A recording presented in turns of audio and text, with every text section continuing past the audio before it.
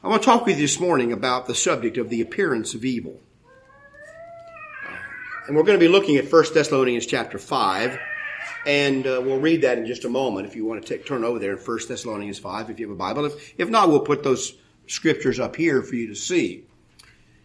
But when I was a boy, this passage here in 1 Thessalonians, I heard it mentioned quite a lot when I was a young man. At least it struck me that way. I'm finding out some of the things I remember, being such a way, maybe they weren't that way. I see this with my kids and grandkids. The other day something happened. Oh yes, we went this is one of our grown kids. We went so-and-so, did such and such all the time. Gee, and I looked at you. We might have went there once or twice. I don't know. Maybe. But to them, it seemed like it was something happened all. So maybe I'm exaggerating here when I say this. I don't think so very much. And especially later on in my teenage years, my mother used this passage a lot about the appearance of evil. And I think it's been misused. Now, the object of the sermon this morning is not some grand object. I want to talk about this passage. And I want to look at how it's been translated. I want to look at what the words mean and maybe a proper understanding of how to apply it. But I don't have some grand purpose. And maybe it's going to be a lot like the sermon last week that some of you complained about. I didn't really tell you what to think. So forgive me for not telling you what to think. For once. I do it every week for 45 years now, 47 years. For once, I can not tell you what to think. But I don't think we'll get where you might want me to go today with this. But at least we can take a look at this passage.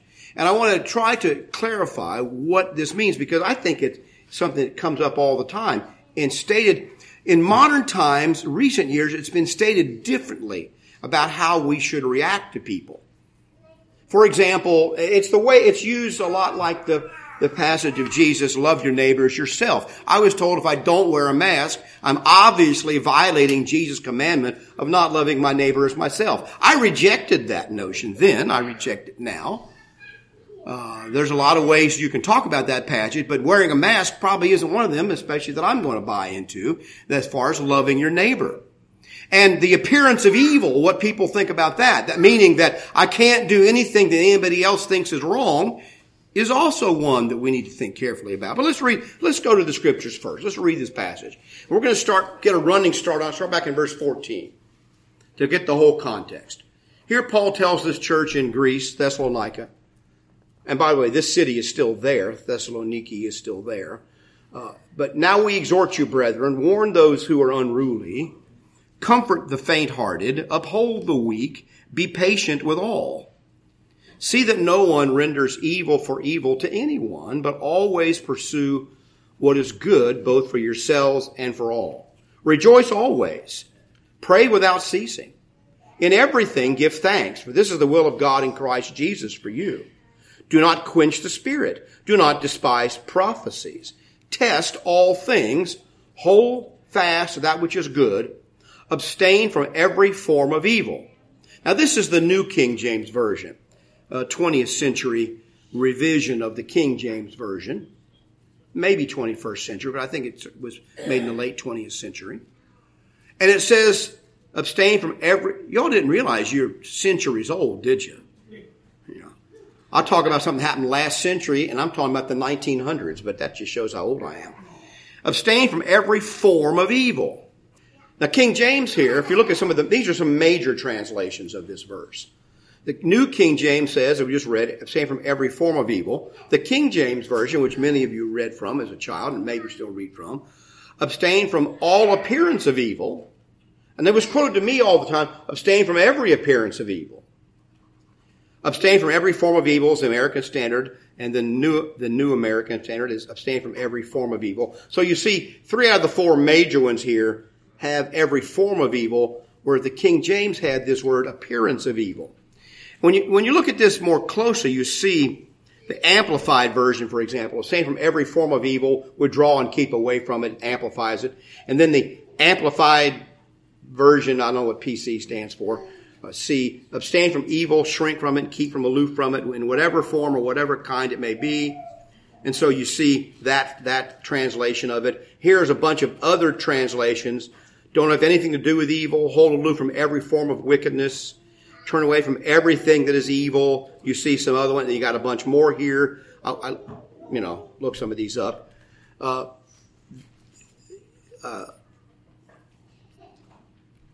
go to the next slide. You have the Phillips version. Phillips is he's a Greek scholar, did his own amplified type version. Never damp the fire of the Spirit, never despise what is spoken in the name of the Lord.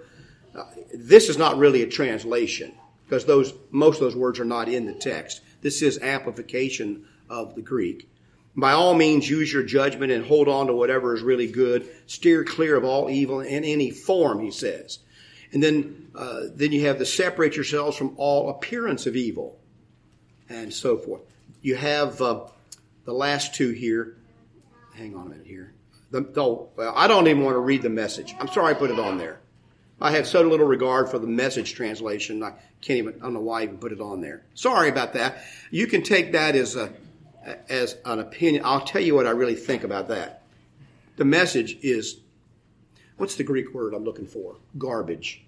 All right. There's a Greek word for that. It really does not reflect the text of the New Testament. I know you think I'm joking. The Message does not reflect the Greek text that's written by the apostles, and therefore I reject it. Some of these translations are meant to be amplifications. They're meant to be personal translations, and I can understand that. They can be useful.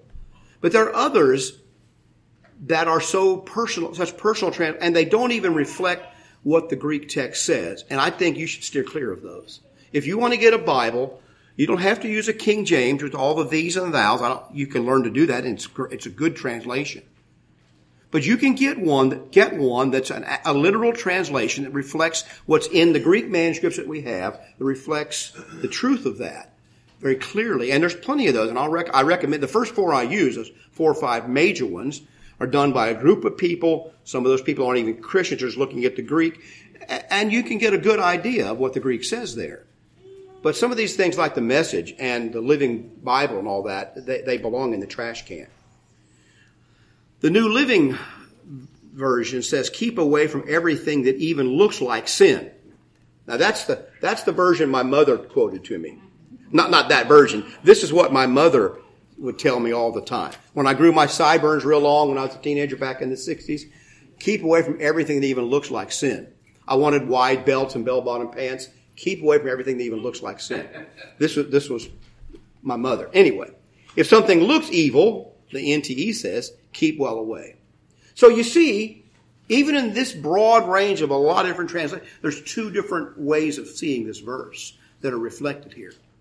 One of them says, and we'll come back to this, if it looks like sin, stay away from it. The other one says, sin has many different forms, stay away from all of them. What's the word itself mean in Greek? Well, this word eidos. You wouldn't recognize that word off immediately in English, but we have an English word, a very common word in English, that this word is the derivative, that derives from this word, and that's the word video. Ever heard of video? So it's the most common word in the 21st century. And so video, something that you see, that's what this word is. That's the root of this word here. The root of the word video is eidos here. IDO and the verb forms of it. And it means a view of something. Had to have a view of something. That is, its form, either literal form or figurative form, the appearance of something, the fashion, the shape, and the sight. And so it's translated in the King James 5 times: shape, fashion, sight, appearance. And so that's what the word means. Now that isn't a lot of help exactly in understanding what this passage is talking about. Because it could mean something that looks like something else. Or it could mean whenever something appears, whatever form it is, you reject it, whatever form it may take. And so here are the 2 possible views of the passage. There may be more. The 2 major views that I've seen expounded in my lifetime, and you may have heard these. We must not do anything that others would perceive as sinful. That's a Christian principle that people lay out. If we think other people think it's wrong or sinful, we shouldn't do it. I keep mentioning the past, but it shows you my background. But my father, he taught me and my brothers and the family. We played canasta and hearts and There's a bunch of card games like that at the kitchen table. And believe it or not, we often do this on Saturday night. So here we're playing these there's 6 of us, and maybe my uncle was there. We're playing canasta. And so my mother would say, okay, it's your turn to go get a bath, Mike, and get your Bible lesson. So you got to quit and go do that. So here we're doing our Bible lesson, getting the bath ready for church tomorrow. We're playing cards. My grandfather just couldn't conceive of this. Because in his generation, to play with what he called spot cards, regular cards with hearts and clubs and the numbers and the kings, was a sin. Because only non-Christian, worldly people played cards. Because it was associated with gambling, with wrong kind of leisure, and this was a very serious offense to play with spot cards. You grew up in Indiana, right? So you knew this. This is how it was there too, right? And in fact, we knew a Christian lady who's my age. Bless her heart. We love her to death, but we were going to go somewhere. I was preaching at the church where she was some years ago. We were going to have a picnic like we are today later on after church, and Judy says, well, I'll bring a couple of card tables so we'll have some place to sit. She looked so horrified. She said something like, well, we don't have card tables at our house. We have folding tables. Because she was a Christian. She didn't have a card table. She had a folding table. So I always laugh when everybody talks about that. So this is the way things used to be, because you didn't want to do anything that somebody else would think is wrong. Now, I can understand that. There's nothing good about gambling and casinos. Casinos look like they're ritzy, but they are not. They're cheesy and smoky and cheap. And they're filled with people that are really in a hard place in life. Ask me how I know. I can tell you some interesting stories. I know because I've been in a casino before. I went in just to look around, do research. Oh, I got a funny story about that. Well, I better not. I didn't get time to tell you the story. But anyway, huh? Tell the story? No, don't tell the story. Okay, move along. Okay, I thought I was getting encouragement from the audience. Tell these. No, we're not going to do that. My wife's going, don't tell that story. Anyway, there's nothing good about gambling like that. I can't find anything to recommend it from the Bible standpoint as a way to make money. And it's even it's possibly entertainment, and you can use it correctly, but I can't recommend that lifestyle. Kind of recommend that you go gamble once in a while. I guess it's okay. I don't know. But it isn't been viewed positively by Christians for many centuries because it doesn't lead anywhere good. Same thing is true with a lot of other things. If it looks bad, though, are you allowed to do it because it looks bad? Well, now that's a good question. I wanted to wear sideburns and have my hair longer when I was in high school. You can't do it because it looks bad. Tattoos look bad, so therefore you can't do them. And my argument, my mother always was, it's either right or it's wrong, and there's got to be something you can look at in the scriptures and tell me that it's wrong. And if there's a reason why it's wrong, then you ought to say that, because a lot of things look one way and they aren't that way at all. And people I'm not for tattoos. Okay, my association with them as a young man growing up and everywhere else is that they are associated with a whole part of the world that I really don't want anything to do with. But I can't say that a tattoo is a sinful thing to have, nor do I believe that. It can be, but not necessarily of itself. And I think people should look at the motivation as to why they want to do the things they want to do. This is what my mother was really trying to get across to me as a young man, probably. She was doing a very poor job, because if you know my mother, she was pretty intense about these things. She was trying to get me to think through why I wanted to do certain things. And so she'd say, you can't have your hair long. I said, well, hair is nothing. She goes, well, if it's nothing, then why do you want to have it long? She's pretty smart there. If it doesn't matter, then why do you care if it's long? I was trapped a little bit. Still wanted it long. And she was trying to get me to see why. Was it a good reason? Poor reason? Was I drifting in a certain direction that I shouldn't be drifting in? And so that's why she brought this verse up. Avoid every appearance of evil. And she would use that. Now, I thought that, as I mentioned, I thought that was a wrong verse.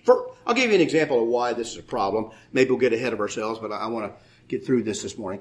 Jesus did a lot of things that the people around him thought looked bad and were wrong. Jesus ate with sinners. Jesus' disciples didn't wash their hands like the Pharisees said they should before they ate ceremonially.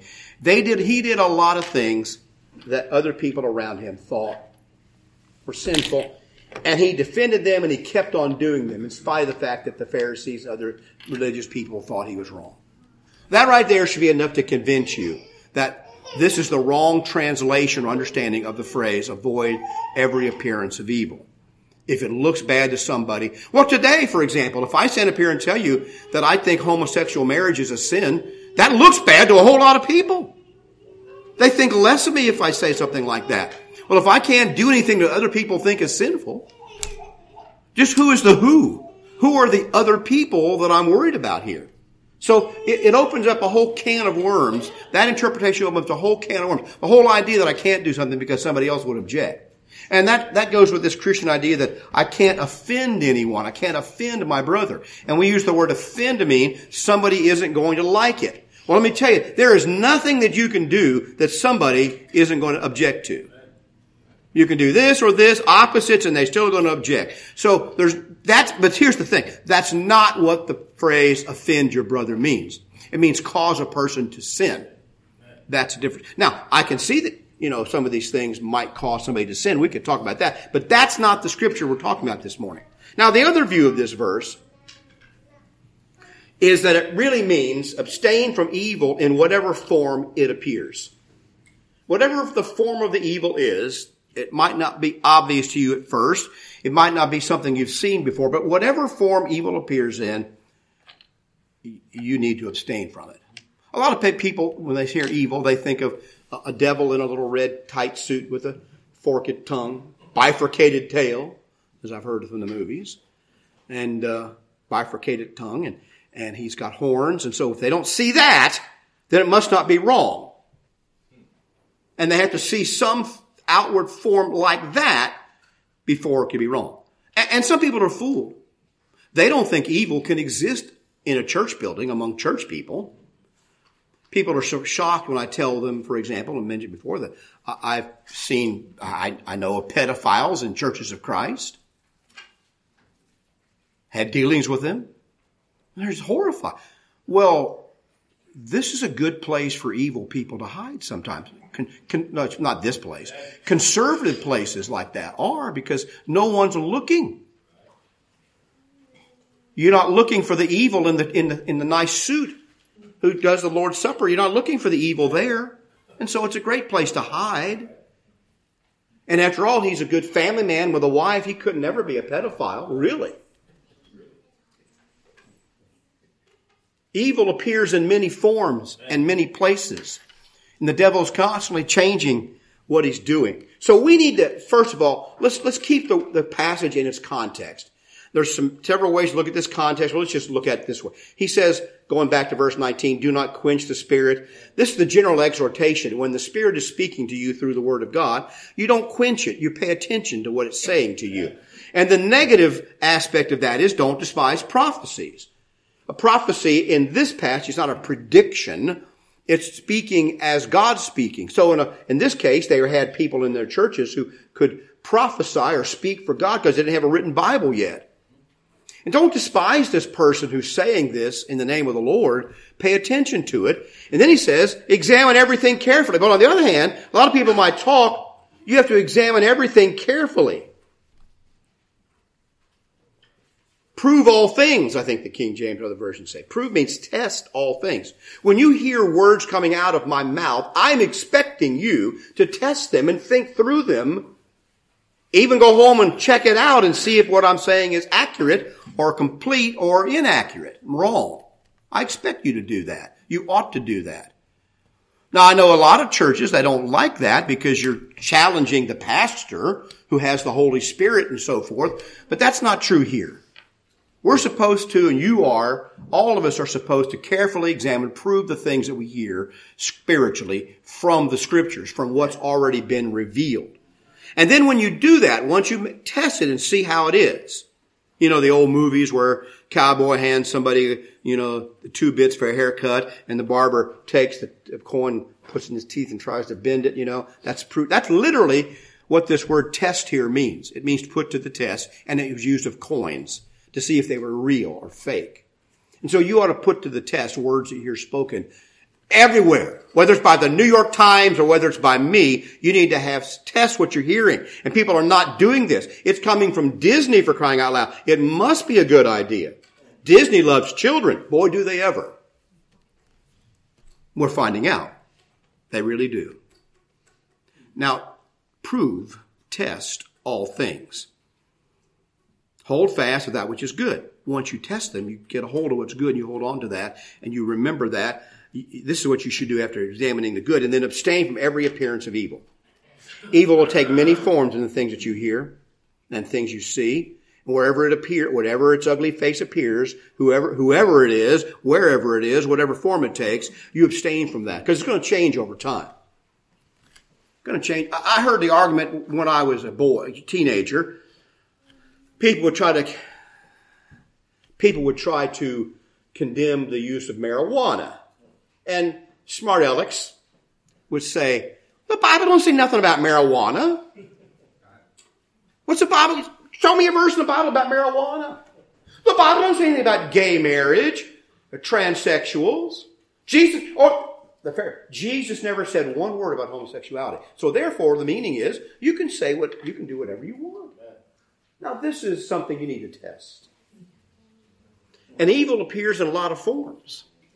It can have a backwards collar on, nice white backwards collar. It can have a white suit on. It can be a pretty woman. It can be a lot of things. And we get fooled by rich person, poor person. We need to be careful because he says, abstain from every form of evil. Now, in what form does evil appear? Well, take a look at this. Here in 2 Corinthians chapter 11, Paul says this. I know this context is not directly about what we're saying, but it's close enough for us to see the meaning of it. For such are false apostles, these people he's talking about, deceitful workers, transforming themselves into apostles of Christ. People going around that first century acting like they're apostles of Jesus Christ who are deceitful and they're false apostles. They're not true. And no wonder, he says, for Satan himself transformed himself into an angel of light. Therefore, it is no great thing if his ministers also transform themselves into ministers of righteousness, whose end will be according to their works. So he tells us here very clearly that Satan is what is behind these evil things that you hear. And the things that you're hearing are coming from people. And you got to look at that very carefully. Don't be fooled by the nature of the person telling you something and maybe the position of authority that they have. Listen to what's being said. And don't be fooled because Satan himself transforms himself into an angel of light.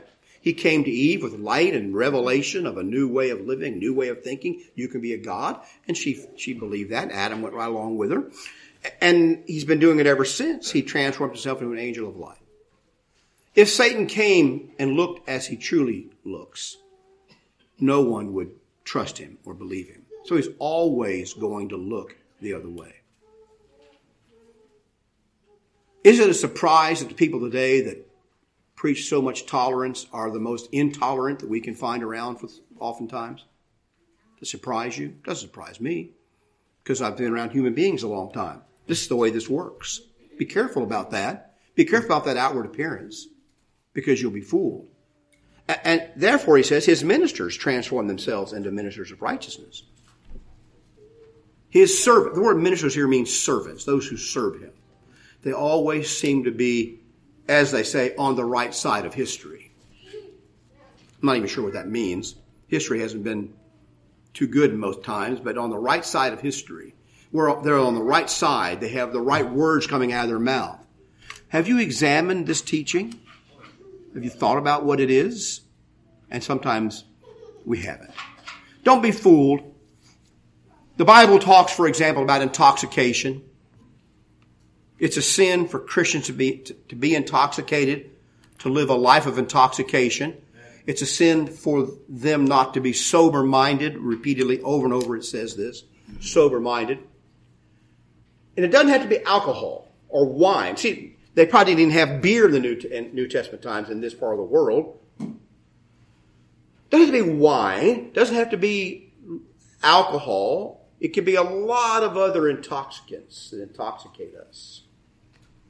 The Bible warns about that. And so evil can appear in many forms. And so people think, well, I don't take illegal drugs. My drugs are all prescription drugs. Has that not been a deceptive thing in the last 15, 20 years? It's very deceiving to people. They feel like since it's a prescription I'm taking, and I can get it from a doctor, it must be fine. I probably personally have no big problem legalizing marijuana in the same way that we've legalized alcohol. They're not that much different. In fact, probably in some ways, marijuana might be less harmful than alcohol to society. I know you never expected somebody in the pulpit to say that, but that's probably true. The real question is, should either one of them be legal? I don't know, except here's what I do know. That being legal or illegal doesn't make it a sin or not a sin. Lots of things that are legal are sinful. And soon it'll be that lots of things that are illegal are right to do. So you can't use legal and illegal in this argument. But I do know this, people do have a tendency to think if the law sanctions it, it must be good. And so when you make something legal, it gives the idea to young people in particular, it must be okay, it must be good, because it's perfectly legal. And so when they're 17, drinking is a bad thing. The day they turn 18, they get dead drunk because it's now a good thing. What happened in that one day? Nothing. Nothing cosmic happened. Just an artificial age. But they don't examine all things, every form of evil that it might take. But intoxication is not the way for people to live. This is probably particularly true in areas of sexuality and lust.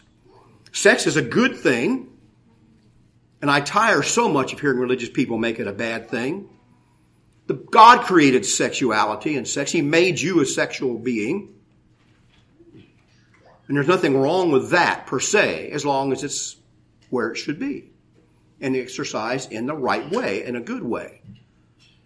But we get confused by that we think prostitution is bad, but somehow adultery is fine. You see, so we're fooled by the forms of that evil takes. It's bad if a person is sleeping around, but if they're having sex with a doll from Japan, that's fine. There you go. You see, pornography is okay as long as the person is over 18. What makes that distinction? Once again, legality. The Bible says, abstain from evil wherever it appears, because it's wrong whether society approves of it. It's wrong if it's in the actual form of you taking a man or a woman that's not your wife to bed with you, or some other form of lust and licentiousness that you have no right to. Taking that, it doesn't change anything. Uh-oh, what happened here? I guess it just got tired of talking. It just decided it was going to stop talking. Stop working. I think it turned off. TV turned off? We'll fix you. I would make a joke about turning stuff on, but I won't. There you go. There you go. I just got the look. Okay.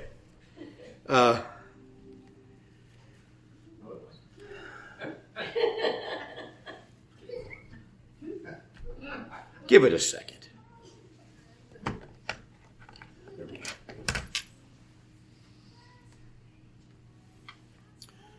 So what this requires of us as Christians is to think a little more carefully when we examine something. This is a distinguishing mark of the Christian.